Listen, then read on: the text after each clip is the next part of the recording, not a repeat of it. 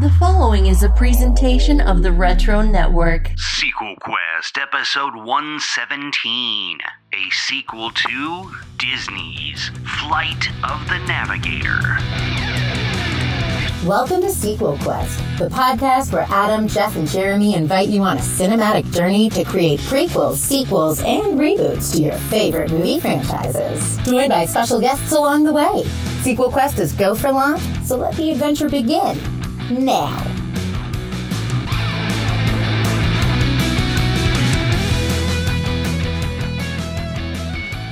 Max, we've got a long trip ahead of us. Tune into Sequel Quest. Do not know Sequel Quest. You geek, it's the podcast where Adam, Jeff, and Jeremy pitch sequels, prequels, and reboots to our favorite movies. Download it now. Compliance. Well, what do you think? Haha, these guys have great movie ideas. They're as big as a zigzag. What's a zigzag? Kind of like a hippo with feathers. Okay, Turkey, take it away. Thanks, Max, and welcome to the latest episode of Sequel Quest. We're taking to the skies this time around, but let's meet the crew of navigators who are going to guide us through this audio adventure. First up, Jeff, do you want a new Coke, classic Coke, cherry Coke, Diet Coke, or caffeine-free Coke? Cherry Coke, please. Compliance. Next, it's the man who still doesn't know if Twisted Sister is a her or a him. It's Jeremy. I was going to say vanilla orange Coke, but what? You gotta watch the movie again, Jeremy. That's a Sarah Jessica Parker line. And realizing that keeping a puck Marin as a pet was a pretty bad idea. I'm Adam. And Jeremy, hit 'em up top. If they didn't get any of those references like you, what movie are we talking about tonight? All right, so Flight of the Navigator, the 1986 Disney flick, starring Joey Kramer, Paul Reubens, Howard Hessman, and Sarah Jessica Parker. A 12-year-old boy named David Freeman goes missing in 1978, only to reappear magically once more in 1986. In the 8 years past, he has not aged. At NASA, David connects with an alien ship nicknamed Max, who needs the star maps that were transferred into the boy's brain as part of an alien experiment. After a scan of David's brain, Max takes on the characteristics of a young Earthling and bonds with David as the ship's new navigator. And for some odd reason, before I rewatched this movie, I totally thought this was the Kurt Russell movie. Like, he was the kid, and then, no, it's definitely not. What? So The computer wore tennis shoes, huh? Which one? Yeah, I don't know. I just had it in the mind that it was him. There were aliens, ship. I don't know. And so this is definitely a favorite of a lot of people out there. Probably a lot of people who had the Disney Channel back in the day. Jeff, is that where you caught it? Oh, yeah. Yeah, I watched at least, it was one of those movies that you would turn on and it would be halfway through. So you'd watch one part of it over and over again. Like, you'd never know how it actually began because you never caught the beginning of it. Yeah. I think that's for the best, personally. I think it's the last half of the movie most kids would care about. But what's interesting enough is Flight of the Navigator, it actually did not start out as a Walt Disney Pictures film, though it was submitted to the studio initially. As a result, actually, if you watch it, you won't see any Disney in the actual credits for the film except for that opening logo. Because it was produced by a group called Producers Sales Organization, which sounds very Hollywood, who also made a little film called Once Bitten with Jim Carrey. Yeah, but what it was the Disney had a new CEO at the time, had Michael Eisner, and then had Jeffrey Katzenberg, who he brought over, and so they picked it up for distribution, but then ultimately started participating in the final production of the film and getting it all together for release. So yeah, it's interesting. It technically is this independent film, but interestingly enough, I did not grow up with this film. Though I saw it at the video store frequently, for some reason I always got it mixed up with the Disney TV movie The Boy Who Could Fly. streaming it a few times now on Disney Plus was my first exposure to this movie. And I gotta say, I was pleasantly surprised. Gotta love that Puck Marin. But Jeremy, how about you? Where did you come in on Flight of the Navigator? Having rewatched it today, I remember like visuals from this movie. I just did not remember the story at all. And I'm not a fan.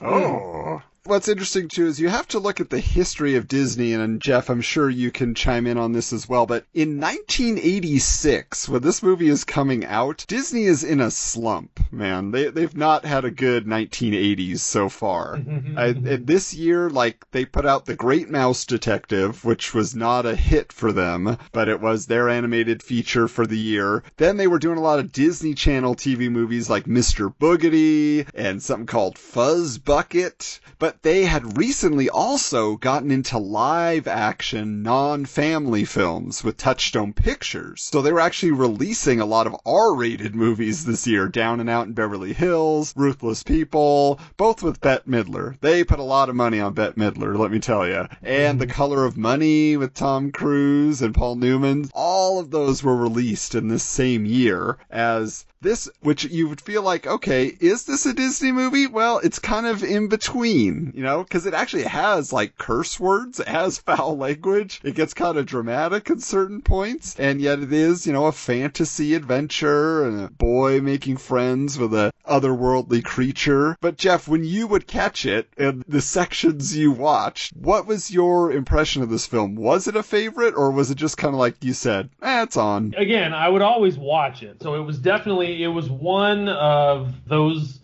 I feel like there was an era of movies where there was a whole bunch of like young teen main characters. And for me, like Stand By Me, way too adult for me. Like that was beyond me. Even like The Explorers, that was a little edgy and a little scary for me. So basically anything with River Phoenix is what you're saying. Oh, that's right. River Phoenix was in there. That's true. But like this, and to be honest, like I was kind of scared of this movie. I did not like that the whole scene when he meets all of the aliens. I hated that scene. That scene scared the heck out of me. So I would always want to watch the beginning where he, you know, travels through time or whatever, and then the end when he's just flying around and getting rescued. Like I could do that, but that scene right there. Like, I would usually try and skip that scene. Wow, that's like, they're just little Muppets, Jeff. You don't love these little puppet characters? Have you watched that scene again? That scene's scary, dude. It's like, especially, would you show a 4-year-old that show? Well, I don't know. My daughter, yes. My son, no. My son would have nightmares. My daughter loves everything scary. She loves Nightmare Before Christmas, all of that. So I think she would be fine. But yeah, giant eyeball, monster to eat your hat, slime, venom, symbiote creature, has a cold. I mean, I can see that, Jeff. I mean, I can understand how that might be a little intense. I mean, for me, if I had actually seen this when I was a kid, I think I would have been on board, but like I mentioned, just the last 30 minutes. Then it becomes fancy-free and fun, you know, as soon as he meets the alien spaceship.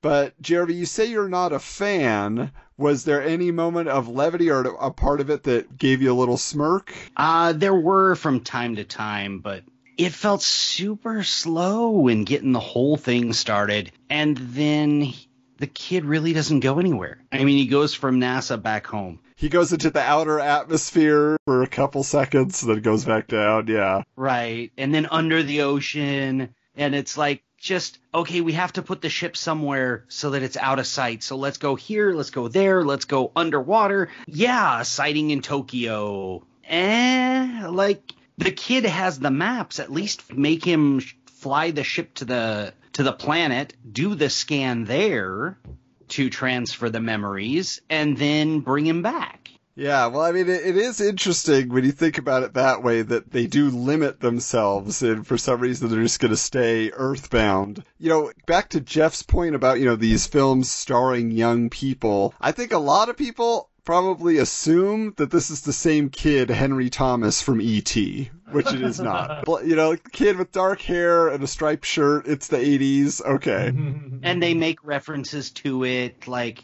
I mean, Big Al He just wanted to call home. But what's interesting is this kid is actually, his name is Joey Kramer, and he was in a couple movies before this that I find interesting. Number one, he was in Runaway with Tom Selleck and who, Jeff? Oh my gosh, Gene Simmons. That's right. And he said, like, I was in a movie with Magnum P.I. and Gene Simmons from Kiss. How awesome is that? And he was also in a movie with one of Jeff's favorites, Scott Bakula, called I-Man, which was also a Disney TV movie where he inhales this gas and he becomes indestructible. And then his son apparently also gets exposed to the gas, played by Joey Kramer, and he becomes indestructible. Kid, I guess. So anyway, he had a little bit of a career. That is until 2016. Jeremy. Yeah, I mean, we gotta face the facts. He's probably not available for a sequel. I mean, unless we're setting this sequel in the past. He ran into trouble with the law again.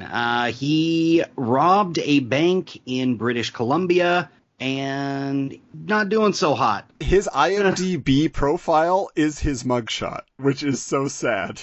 Oh. And I was watching an interview because there was a British Blu-ray release of this film, and they did a whole, interviews with the director, all the cast members, producers, everybody. And there's this great, 15-minute interview with him, and he tells so much, and he seems like just the nice, average guy. And then this happened a year later, and he's robbing a bank, and you're like, oh no. And then it says, that he had multiple run-ins with the law over the years, with weapons charges and all sorts of stuff, drugs, intent to sell and all this stuff. And you're like, oh no. It's so sad, because he didn't do a movie. After 1 year after this, he did a movie called Stone Fox based on some old novel, and then he never worked again. Maybe that had something to do with it, but it's kind of sad when you see that that's where it goes, because he is a great child actor. I mean, he's really believable, just seems like a nice kid, and he's got just the right amount of attitude. But on a lighter note, perhaps,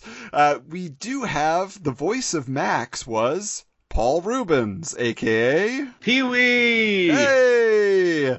Although, didn't I see he was credited as Paul Mall or something? Yeah. So what he said was, when he took the role, Paul Reubens was already doing a stage show of Pee Wee Herman called The Pee Wee Herman Show. I'm sure that's where they found him. Also, Pee Wee's Playhouse was premiering this same year on Saturday morning TV. And so he basically said, I want to preserve the magic of this movie, and I want it to kind of just be Nosferatu as Max Schreck. Nobody knew who Max Schreck was, or Frankenstein, the monster, as himself. And I think he just wanted to have it where people can say, no, Max is a creature of fantasy, and that's who he is. And so somebody named Paul Mall voiced him, sure, but who's Paul Mall? You'll never know. And it's not Pee Wee Herman, except that it totally is. There is no denying that it is Pee Wee Herman as soon as he downloads the star charts. And you're just like, wow. I mean, he's just doing the whole shtick.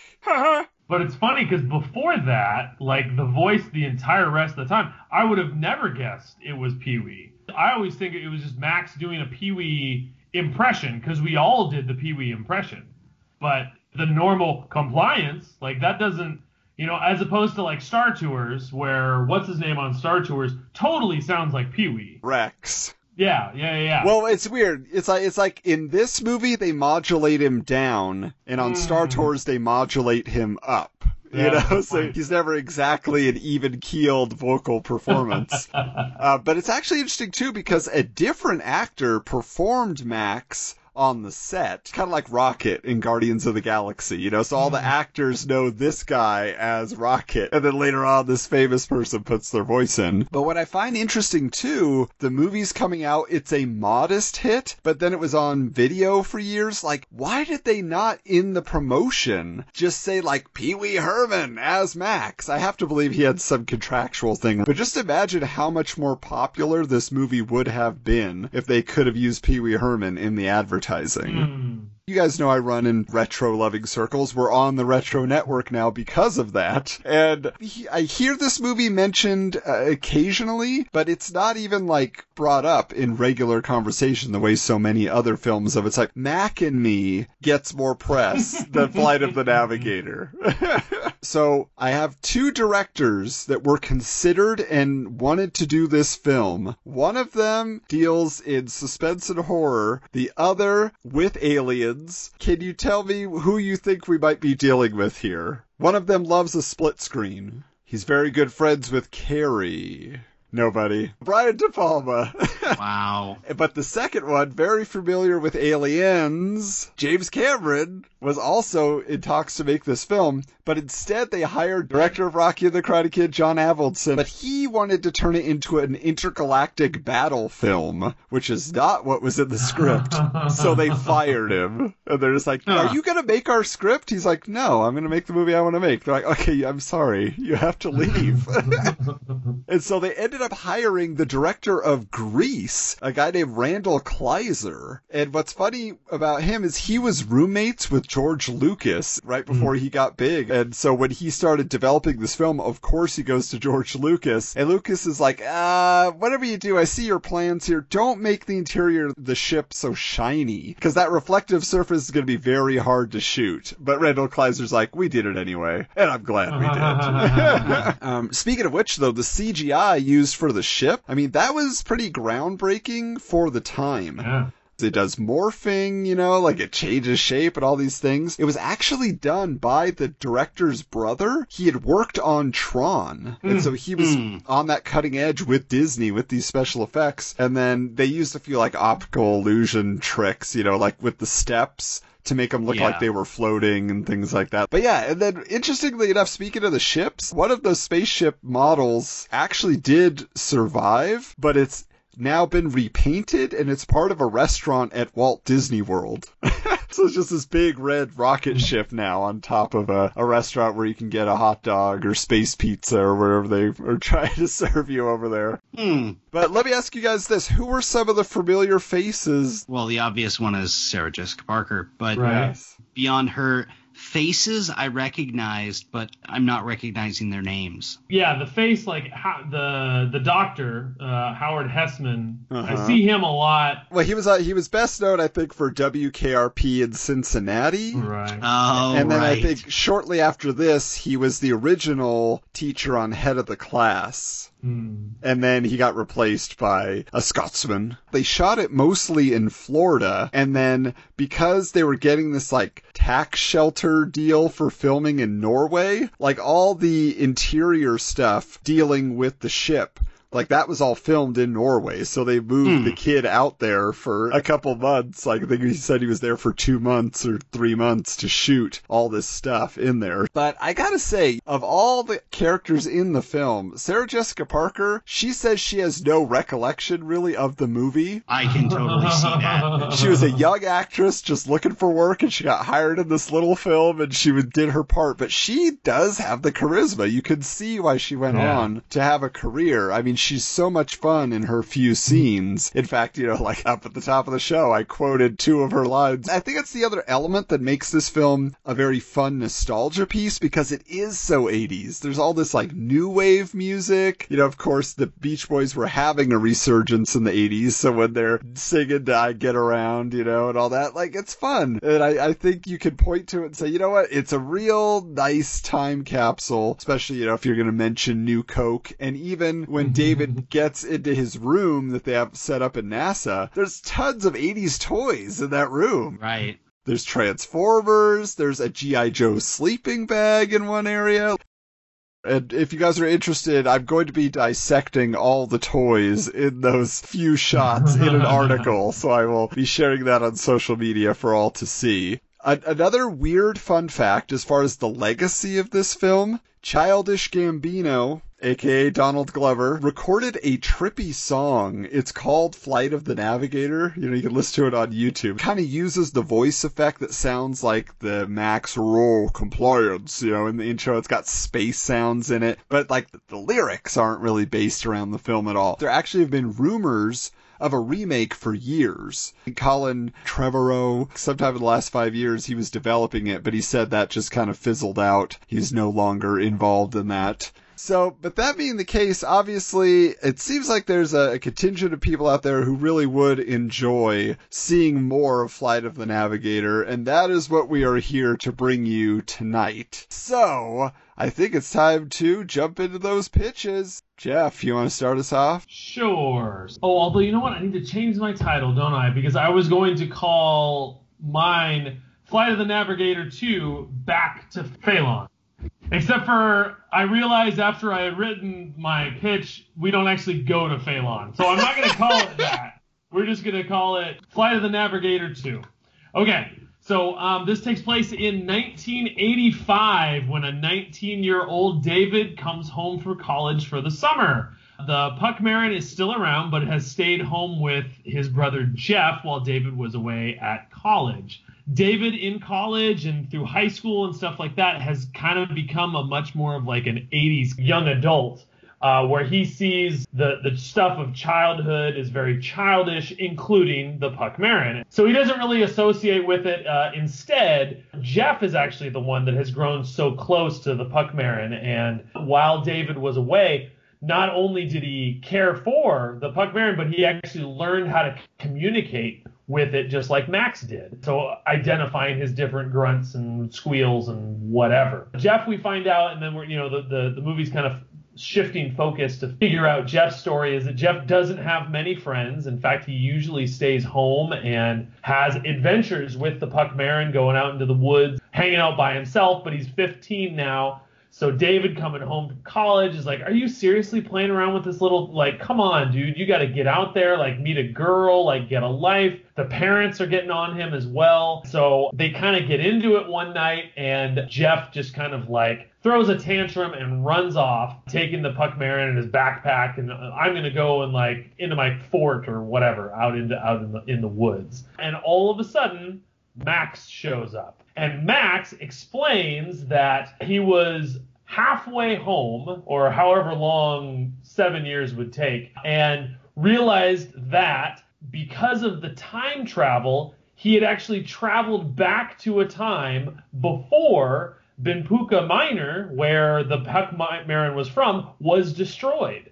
And so, looking for David, he needs the Navigator's help to get that information that they can actually go back, because now 7 years has passed, it's just about to be destroyed. He needs the Navigator's help to get back to that planet to destroy the comet. So Jeff runs back to tell David, but David is way too cool for this now. So he doesn't even believe. He's kind of convinced himself that the whole Max thing might have been a hallucination, and he refuses to go. So Jeff, like, especially because, now he's adopted this Puck Marin, he really, doesn't want to just let it see its home planet destroyed. So he goes instead and lies to Max, tells him that there is a technology that has allowed David to transfer all of his information to Jeff. And so now Jeff can be his navigator. So Max takes him and the Puck Marin along. They make it all the way to Benpuka Minor. And that's, of course, when Max figures out that Jeff actually doesn't have any of the information in his brain, so that there's no way to actually stop this comet. So they end up going to Benpuka Minor and seeing, like, all of the Puck Marin's family or race, species, whatever. They're just, they're all over the place. But Jeff knows how to communicate with them, so tries to warn them that they have to, like, flee the planet. But they're Puck Marins. Like, where are they going to go? Like, they don't have any ability to leave. So then after all of this, we kind of get to the climax of the movie where Max comes to the realization that the only way that they can save this planet is he has to crash himself into the comet, which would destroy both of them. Jeff, of course, then realizes that if that happens, one, he feels bad that Max then, like, is going to die, but he realizes that if that does happen, he's going to be stuck on Benpuka Minor by himself, or with, the Puck Marins. And so he volunteers to go as a navigator. Is it then, having another person there has to make this easier, that you can try and whatever, and, like, figure out the technical details. And then I'm guessing at this point, I didn't come up with a name, but I'm guessing they will actually have named the Puck Marin. So he decides he's going to come with Jeff and Max as well. So they take off, streaking towards the comet, and Jeff is kind of like recalling back fond memories with his family and back when David wasn't such a jerk. And he reflects back on this one moment where David said something about how when he traveled through time, it created a time vortex that destroyed anything that was around. And then he snaps back into reality and tells Max about that. And Max does some quick computations and realizes that if they do travel back in time right in front of the comet, it would actually destroy the comet and suck them back through time. However, it would have that same problem, is that it could very well vaporize Jeff. But of course they we're going to go for it anyway. They do some form of like, all right, everybody's hands in, or whatever that would be in 1985. So they go for that. There's a flash of light, and then we're back on Earth. And in back on Earth, we're at the Freeman house, and the Freeman house is in a panic because it's been a week since Jeff stormed off. David feels horrible because he feels like it was his fault. He keeps wondering, was he really telling the truth about Max? So every night he goes onto the roof and he's shooting off fireworks, just like he asked Jeff to do back in his alternate reality. And one day, like again, a week after Jeff disappeared, one firework shoots up into the air and goes clang because it bounces off Max as Max lands or hovers above the roof balcony sort of a thing. And Jeff comes out and embraces David. And as he does, and the parents come out and embrace and stuff like that. And then David turns around and Max looks down at him and calls to him and says, "I miss you, Navigator," or something along those lines. And the parents come out and David exchanges a look with his parents, and his parents kind of give him a nod. And so then he decides, you know what? I'm going to go with you, Max, and explore the rest of the universe. And then as Max does one of his little laughs, the ship heads straight for the camera as credits roll. Of course, Jeff makes Jeff the star. Yeah.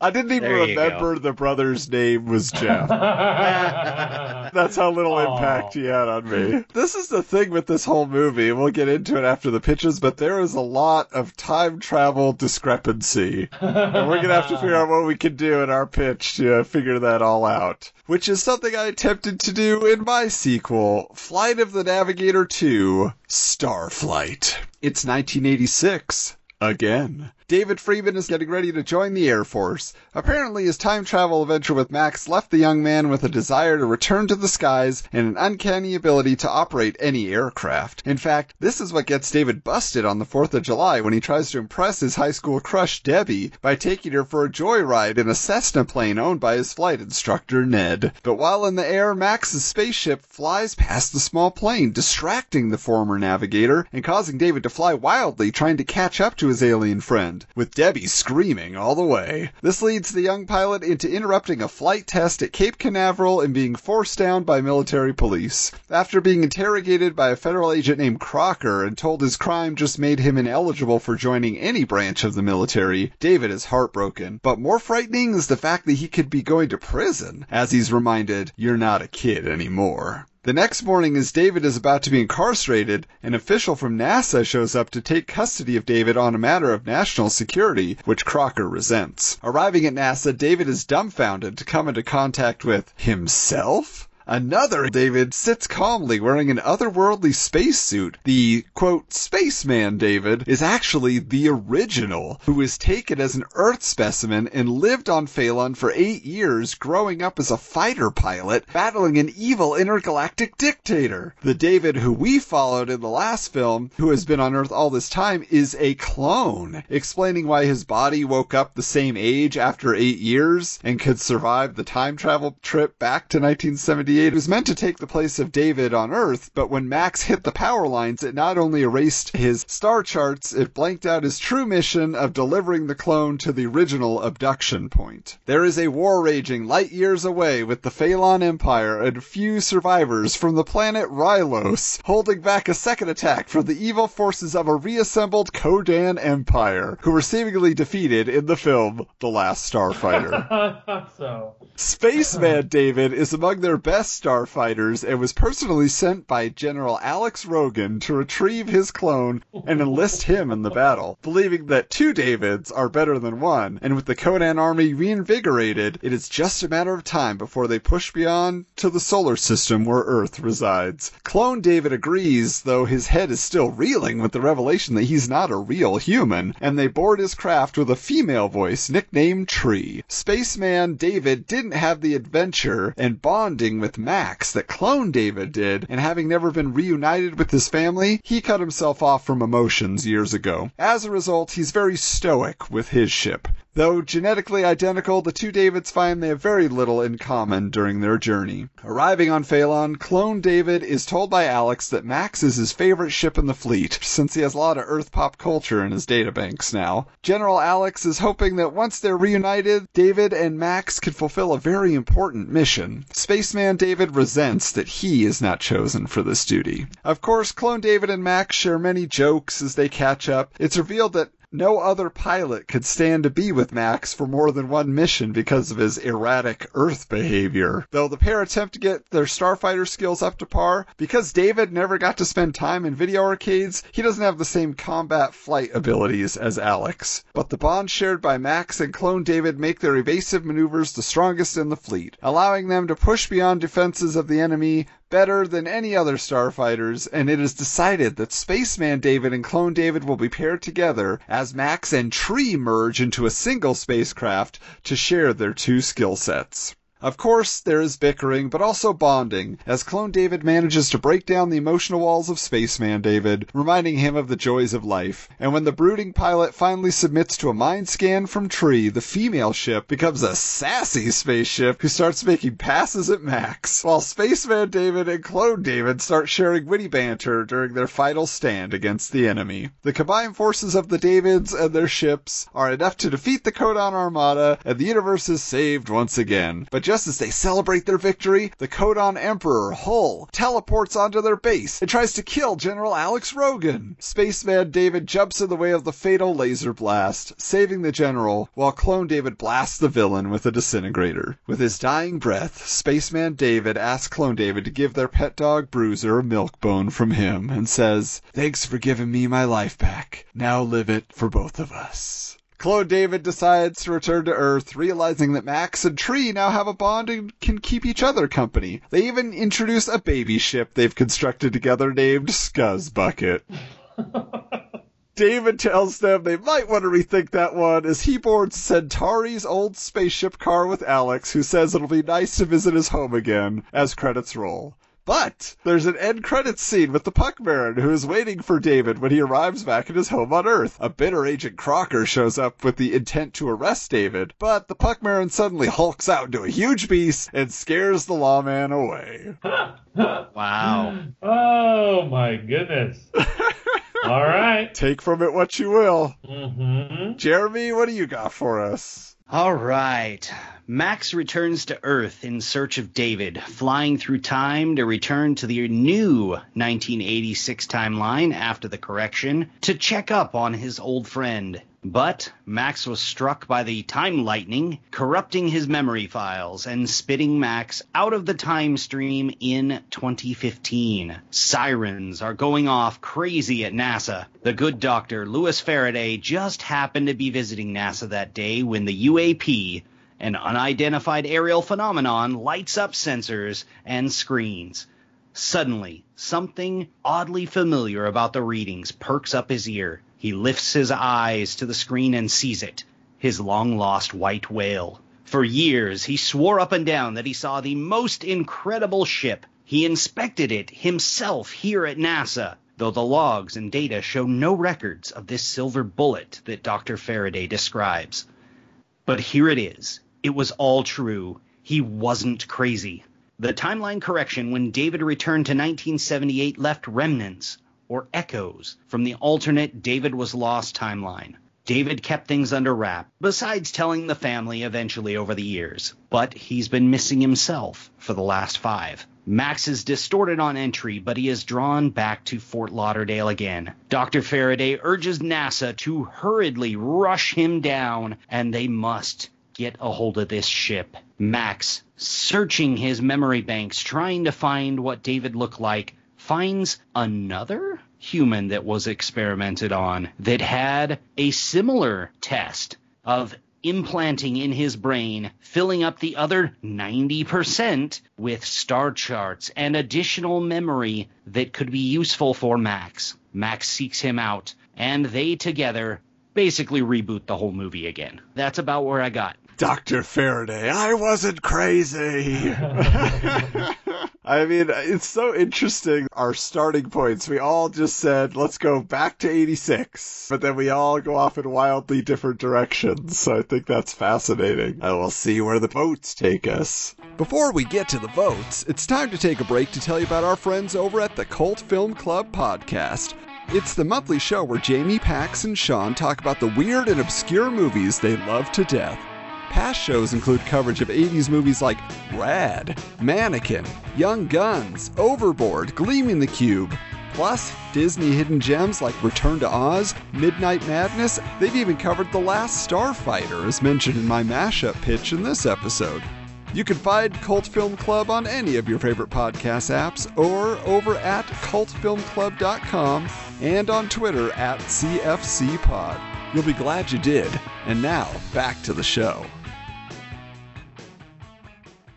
So, Adam, where does your vote fall? Well, here's the thing. I guess with Jeff's, the thing I was thinking throughout is, okay, it doesn't quite pan out like with the timeline, only because Jeff and his parents, they wouldn't have known anything about it because they rebooted. You know, in 1978, he got back together with them before anything happened. So they don't know about Max. They don't know about NASA. None of that is involved in their lives. So for Jeff to suddenly become the star of it all, I guess you could say that somehow he believed the stories of his older brother over the years or something. But that, for some reason, that was like the sticky part where I was just like, I don't know if that works for me. Wait, you're saying you're a stickler to timeline manipulation here? I mean, but then I went over by Planet of the Puckmarins. That, I think, is the real selling point. I think that's where you get people in the seats, and kids are going to want a Puckmarin instead of a Porg. And Jeremy, I like yours because there's that concept of, oh, okay, now there's more time travel, but this time to the future. But I think I do have to vote for Jeff's, mainly because of the cute Ewok factor of the Puckmarins. And I think that's going to make us a lot of money at Sequel Quest Studios. All right, Jeff? Well, it seemed like, yeah, both of you guys had, I mean, I guess, Jeremy, yours wasn't as much of a clone sort of a situation, but it was definitely, yeah, the multiple people dealing with it. Man, I kind of get stuck, honestly, because, like, the direction that you took yours, Adam, is much more action-packed. That's not what I feel like I get from this movie. I'm just going with John Avildsen's vision. Yeah, he wanted space battles. I'm just soft rebooting it with references. Right, That's all it is. But so I'm weighing space battle with, does this resonate today? And don't get me wrong, like, space battle would sell today. I'm not sure in the vein of this that in the vein of Flight of the Navigator, that I would want to see it myself. So I'm going to go with Jeremy, is what I'm saying. Oh, boy. As I said in the opening, I'm not a fan of this movie. So we'll go with Jeff. That way we can flesh out anything that's needed there. Because, oh boy, I don't think we could combine all three of these. That's a good point. Oh, sorry, Last Starfighter fans. It's true, and that's me. I love it, but, you know, I don't think this is Last Starfighter Flight of the Navigator myself. film. Yeah. Well, there's always a chance we can always reboot or make a sequel to The Last Starfighter down the road, Adam. Totally should, yeah. Keep the pitch handy. We might just refresh it a little bit. Jeff, so in your pitch, though, the purpose of Max going back in time and realizing he's back there before the Puckmarin's home planet was destroyed? Well, no, he's not going back in time. Okay. Because as I understand the concept of the original movie is that it took 8 years for them to fly there, or were they experimenting on him for 8 years? Well, see, that's the thing that doesn't make sense. Well, it has to do with the theory of relativity is what they were playing with. And the fact that if you travel faster than the speed of light, you should actually get younger or not age or whatever, because time wouldn't work the same way. So that's where that's going.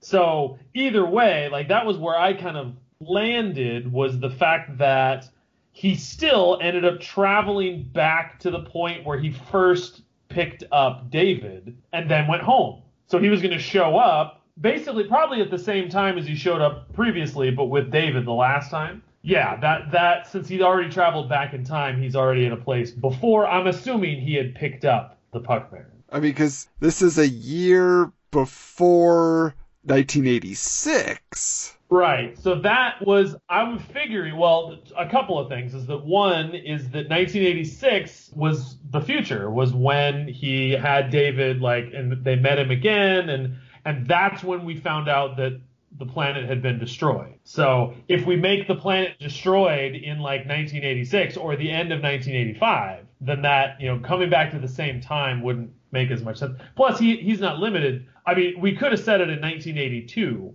but for me, that David coming home from college element was the... Right. But Max's belief is that the star charts are still in David's mind then? Did he take them out? I didn't think he took them out. I thought he just scanned and the rest of it leaked is what he said. Like, what happened when he did it? Well, it leaked. So like he didn't keep everything in his brain is what he explained. So, but you're right. Okay. So yeah, that was the logic I was trying to sort out. I hope everybody listening was able to follow along. But basically, yeah, so he just needed to get those charts again. Right, because the other thing is they said that they filled his mind, they filled 90% of his brain with random information, which included star charts. So the other random information could have to do with destroying a comet, was my thought. Okay. So either way that you want to go, because to get the exact same thing of like, oh, I didn't get all the star charts last time, like, that might be a little thin. But either way, I kind of like the idea, and that was not quite how they played it in the original movie, but I kind of like the idea that Max needs a navigator, or Max is better when he has a navigator, but that wasn't really the case. He just called him his navigator.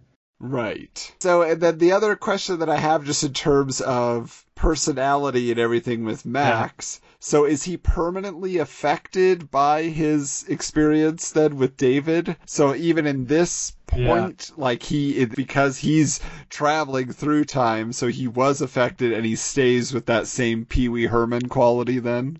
I think so. I mean, my thought is he's had 7 years to get used to it so that he wouldn't be as over the top necessarily. But I think that was what a lot of us loved about the movie, is his wacky quirkiness. So we want him to be still quirky and not as robotic as he was in the beginning. Yeah, and the good news is, then you can cast any kid to play Jeff, essentially. Right. At that time. So if we're doing it in the modern day. And even David, too, because David, as a 19-year-old, would have probably been recast. So I think what we have to do now, much like E.T. the Ride, is we have to flesh out the Puckmarin homeworld.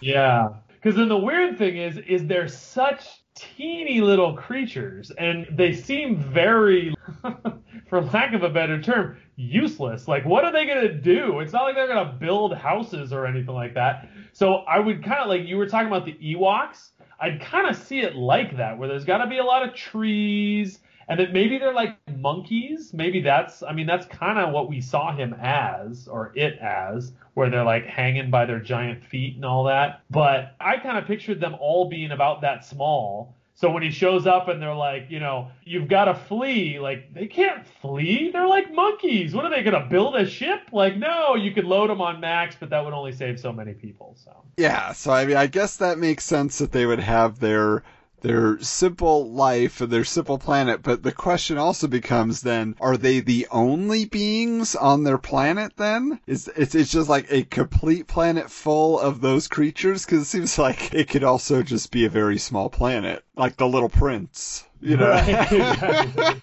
Yeah, because I'm wondering, like, in addition to the comet, if there needs to be another element of danger as part of Jeff endearing himself to their culture, that he maybe protects them from a different threat, and they're trying to maybe explain, like, there's a meteor coming to kill you, but they don't have a way to explain. It have to be like C-3PO to the Ewoks, because we never find that, you know, Max is a translator, that he understands a bunch of different languages. So I just think that would be an interesting wrinkle to have in it, is they can't quite figure it out how to explain to them that there's a danger, and yet there maybe is a more immediate danger that they have to protect them from, in addition to, okay, now how are we destroying this meteor? We probably just want to keep the cast small. I was going to say, I don't know if there's like Puckmarin poachers, you know, then they have to like fight them off or something.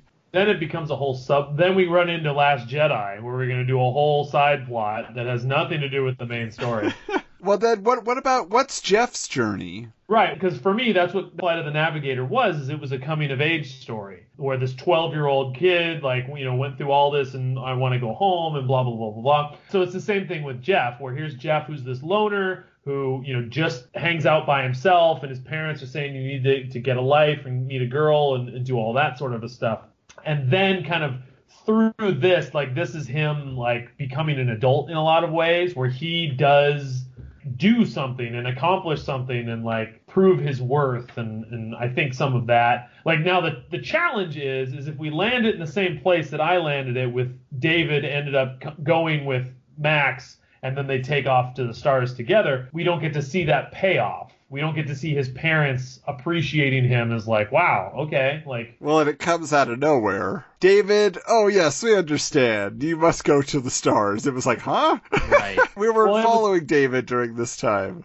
It's true, but it was more about, for me at least, it was more about the heartbreak of David being too cool for school. And but too cool for school, so he's leaving the planet? No, he's too cool for school. That's why he doesn't want to go with Max. Yeah, that's my point, where David has the change of heart instead of Jeff. So. Okay. But yeah, that's you're right. That's that part that, like, we're following this whole journey of Jeff, and then the character arc ends up being David. By the way, there's your title right there, The Journey of Jeff. That sounds like a J.O.J. is coming. Independent J.O.J. British film or something. Yeah, because, I mean, to me, it just seems like, obviously, Jeff was a little jerk. He was 8! So, and we see he grows up to be an okay guy, at least in the absence of David. He grew up, you know, in all the drama of dealing with that. But I just wonder if that's maybe part of what it needs to be, because, again, that's at least the characterization we've been given, so maybe he needs to learn something about that. So he's like 16 or no? So 85, he's 15. Yeah, because I just think, yeah, there has to be a real character trait now that he's identified by. Jeff, you work with teenagers. I mean, maybe that's it. We were having a conversation off air that sometimes teenagers don't have a full concept of the world. They're focused on themselves. Maybe that's what it is when he has to now go and save an entire world. Yeah. That's where we see him becoming a bit more caring, a bit more outside of himself as the story progresses. He's constantly having to make a choice that's beyond his own fear. See, I guess for me, I was kind of picturing Jeff as being, his motivation was his love for the Puckmarin, is that they had that connection. Okay. So that's why I don't know about selfishness. My picture of Jeff was more like a loner and more like isolation and more like he doesn't have a community or a family or something like that. So maybe that could even be an element, like when you're talking about incorporating the time on the Puckmarin planet, is that level of like family and connection and something like that the Puckmarins expose him to. Yeah, I mean, I think that is valuable. And like you said, because maybe he's isolated, the Puckmarin does mean so much to him. Yeah, I see what you're saying. He's got to learn something from Max as well. Right. So maybe his decision to join Max in sacrificing themselves, he's willing to sacrifice for the family. But if we're setting it up that David's kind of, like you said, too cool for school, a little bit of a jerk now, there's going to be that rift between him and Jeff. So maybe Jeff is always getting upset that Max is talking about how great David was. You know what I'm saying? Like, and he's like, can you just shut up about him?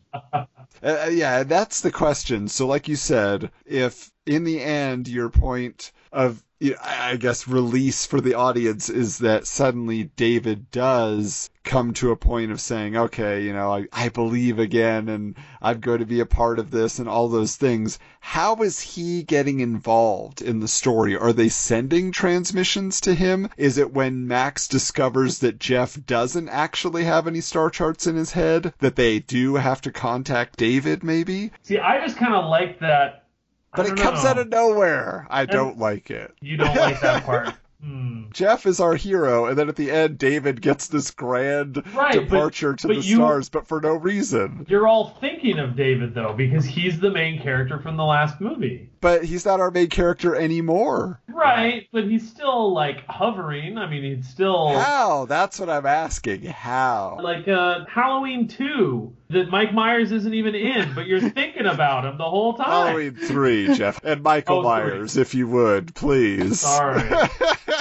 But yes. And like I say, with the plot point of Jeff being a little annoyed with his brother being brought up every 5 minutes by Max. But again, I think the audience is going to expect to see this character have some interaction that changes his mind, not just, oh, Jeff left without me. I've been thinking about it. I was wrong. Right. Some of it is also that when we see Earth and he's been shooting up the fireworks ever since, which is kind of his moment, because this is where they've flipped roles, right? Where in the last one, Jeff was the jerk, but then when Jeff needed to show up, he actually did, and he shot off the fireworks. So now David's doing it. And maybe it's even like a post-credit scene. I just picture like David just kind of glancing over his shoulder, and then there's Max just kind of, I don't know, he can't have a tear in his eye, but just that sort of a like, hey buddy, and like, okay, what the heck, or something like that. I don't know. Okay, here's what I'll grant you then. Here's what would make me go along with it. Because yes, I did forget about the fireworks moment where he's now helping and the tables have been turned and all those things. But I think that if David is involved to the extent that the reason he's a jerk and the reason he's been kind of over it and blocking it from his brain is that he never felt happy or fulfilled again throughout that life, just like knowing what was out there, and he's had that yearning to go beyond the stars now and see the universe, and so it's always been like this thing inside of him that's been eating him up. And so there's a little bit of a justification that it's not just that he grew up, it's that the experience kind of left him unfulfilled, and so now he's being fulfilled at the end, and his family kind of all knew that. Again, even though Jeff knows because of the Puckmarin, I still feel like the parents should have no idea and would not accept the crazy ramblings. And then there's this alien, call NASA. Oh wait, you can't call NASA because it didn't happen yet. You know what I'm saying? Like, they would think he's crazy, so it would definitely be the parents at the end being like, David?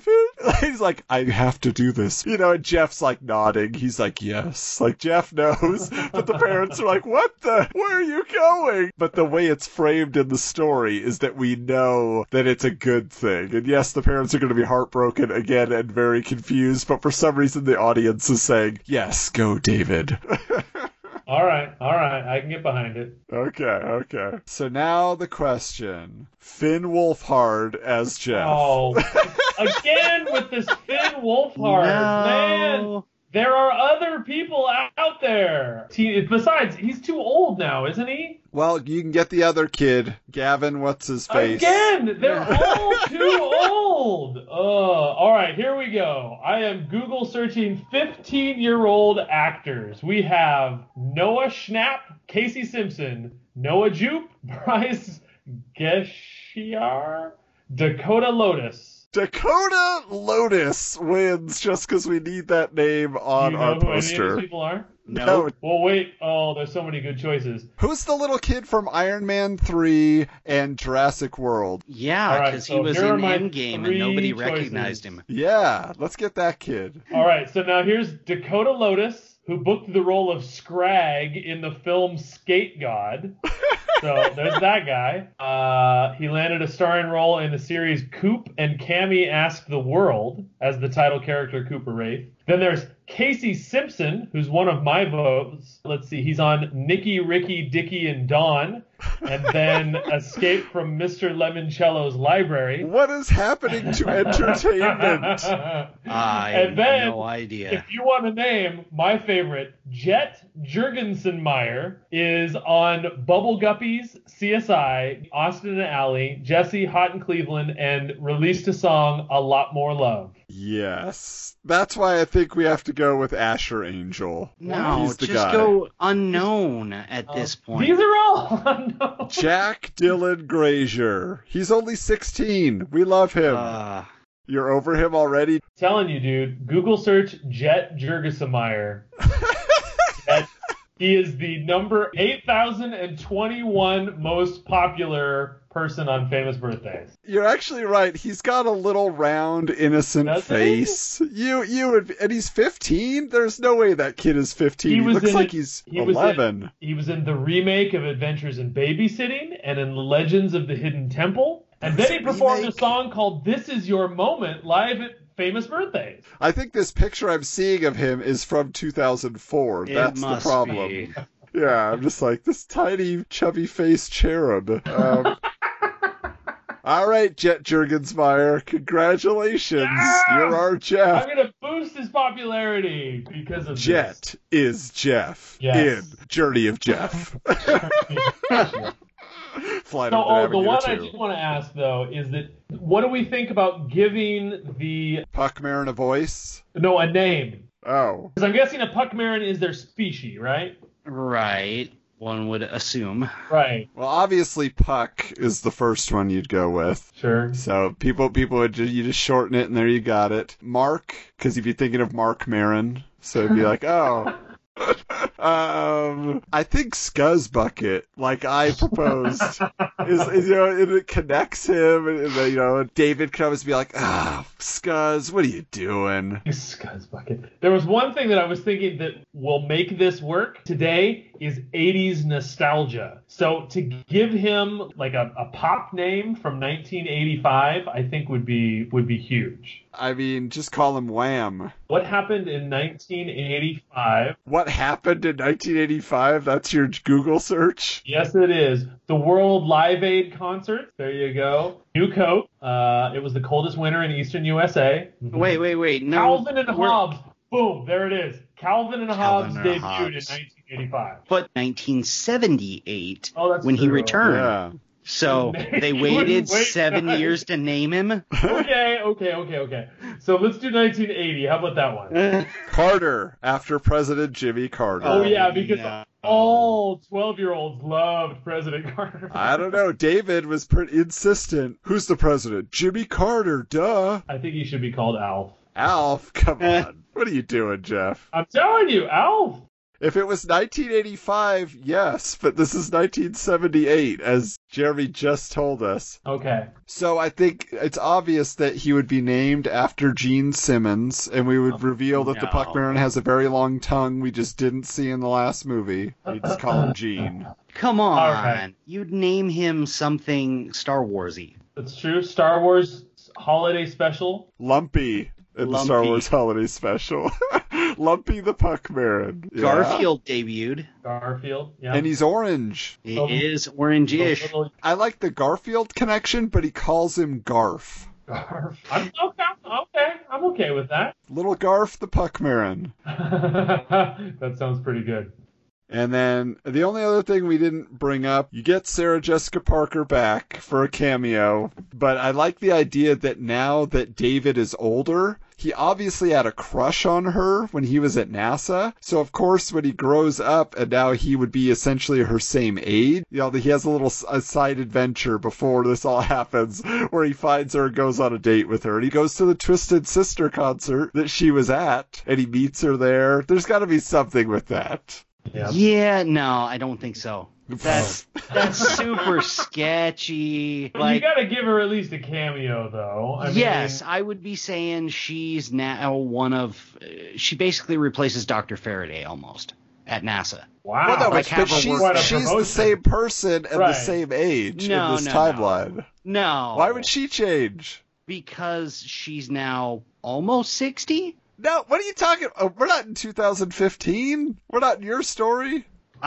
Still. Hey, they did it in Blade Runner. They recreated Rebecca. Oh, yeah. So. Not a fan of that choice. She could be somebody's mom. Again, I just think like a cameo of some sort. But I think it's hilarious because then they'll interview her on the press circuit. She's like, I don't even remember making the first one. All right. Well, I think, you already had your climax figured out and I'm satisfied now that David has some justification for why he wants to take off and go to space. That could work. And we got Garf the Puckmarin. And he finally has a name, folks, after all these years. You were wondering. Now you know. We've done it for you. And with that, we ourselves are going to take off for a flight. Yes, there's adventure all around, and soon more to come. Yes, next month we will be back with another all-new episode. In the meantime, enjoy what we're bringing you with our rewind episodes. It must actually feel like it's some sort of time travel for people. They're like, wait, who's this Justin guy? Wait, Jeremy was gone? Like, there's a lot of mentions that come up on the show that we recorded in sequence that now that we release the episodes out of sequence may be confusing to some of you, but hopefully you can overlook that and just enjoy the imaginary fake movie fun. Yeah, why did I point out all the problems with our show? Yeah. Well done.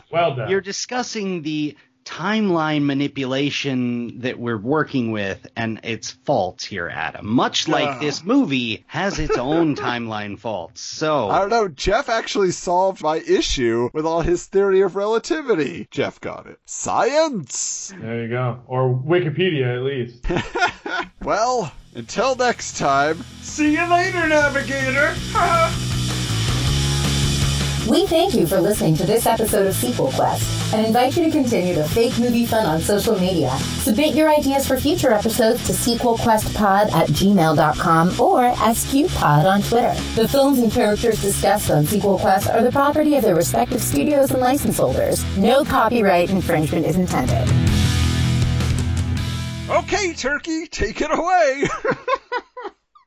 I don't do a good Pee Wee Herman. I don't think anyone does. No. And for a while there, it's kind of like anyone who's got a Cosby impression. You can't bring that out anymore. No, it was rough. He's back though. We love him now. All right, not Cosby. Paul Rubens. We're off to a great start, folks. That was pretty good. That's the show. There you go. What we got? That is the show. Journey of Jeff. That's what's going to be on the show art. I'm sure it will. I'm sure. All right. Now I got to go get a pic. I got to make sure I don't. Jeff, don't let me forget Jet Jurgensmeyer. Yeah. I gotta make sure I save him here real quick. I'm gonna do a screen cap so I don't lose him, because otherwise I'll feel very bad that there's no Jet Jurgensmeyer. We promised him. What did you call him? I'm sure we can find him on social cherub? media. Yeah. Little cherub. But we got to get the word out. Maybe he'll kid. find us, and maybe he has been cast already. We just maybe we'll hear from his parents, and we'll get in big trouble. How dare you speak of my child that way? I'm sorry. This has been a presentation of the Retro Network.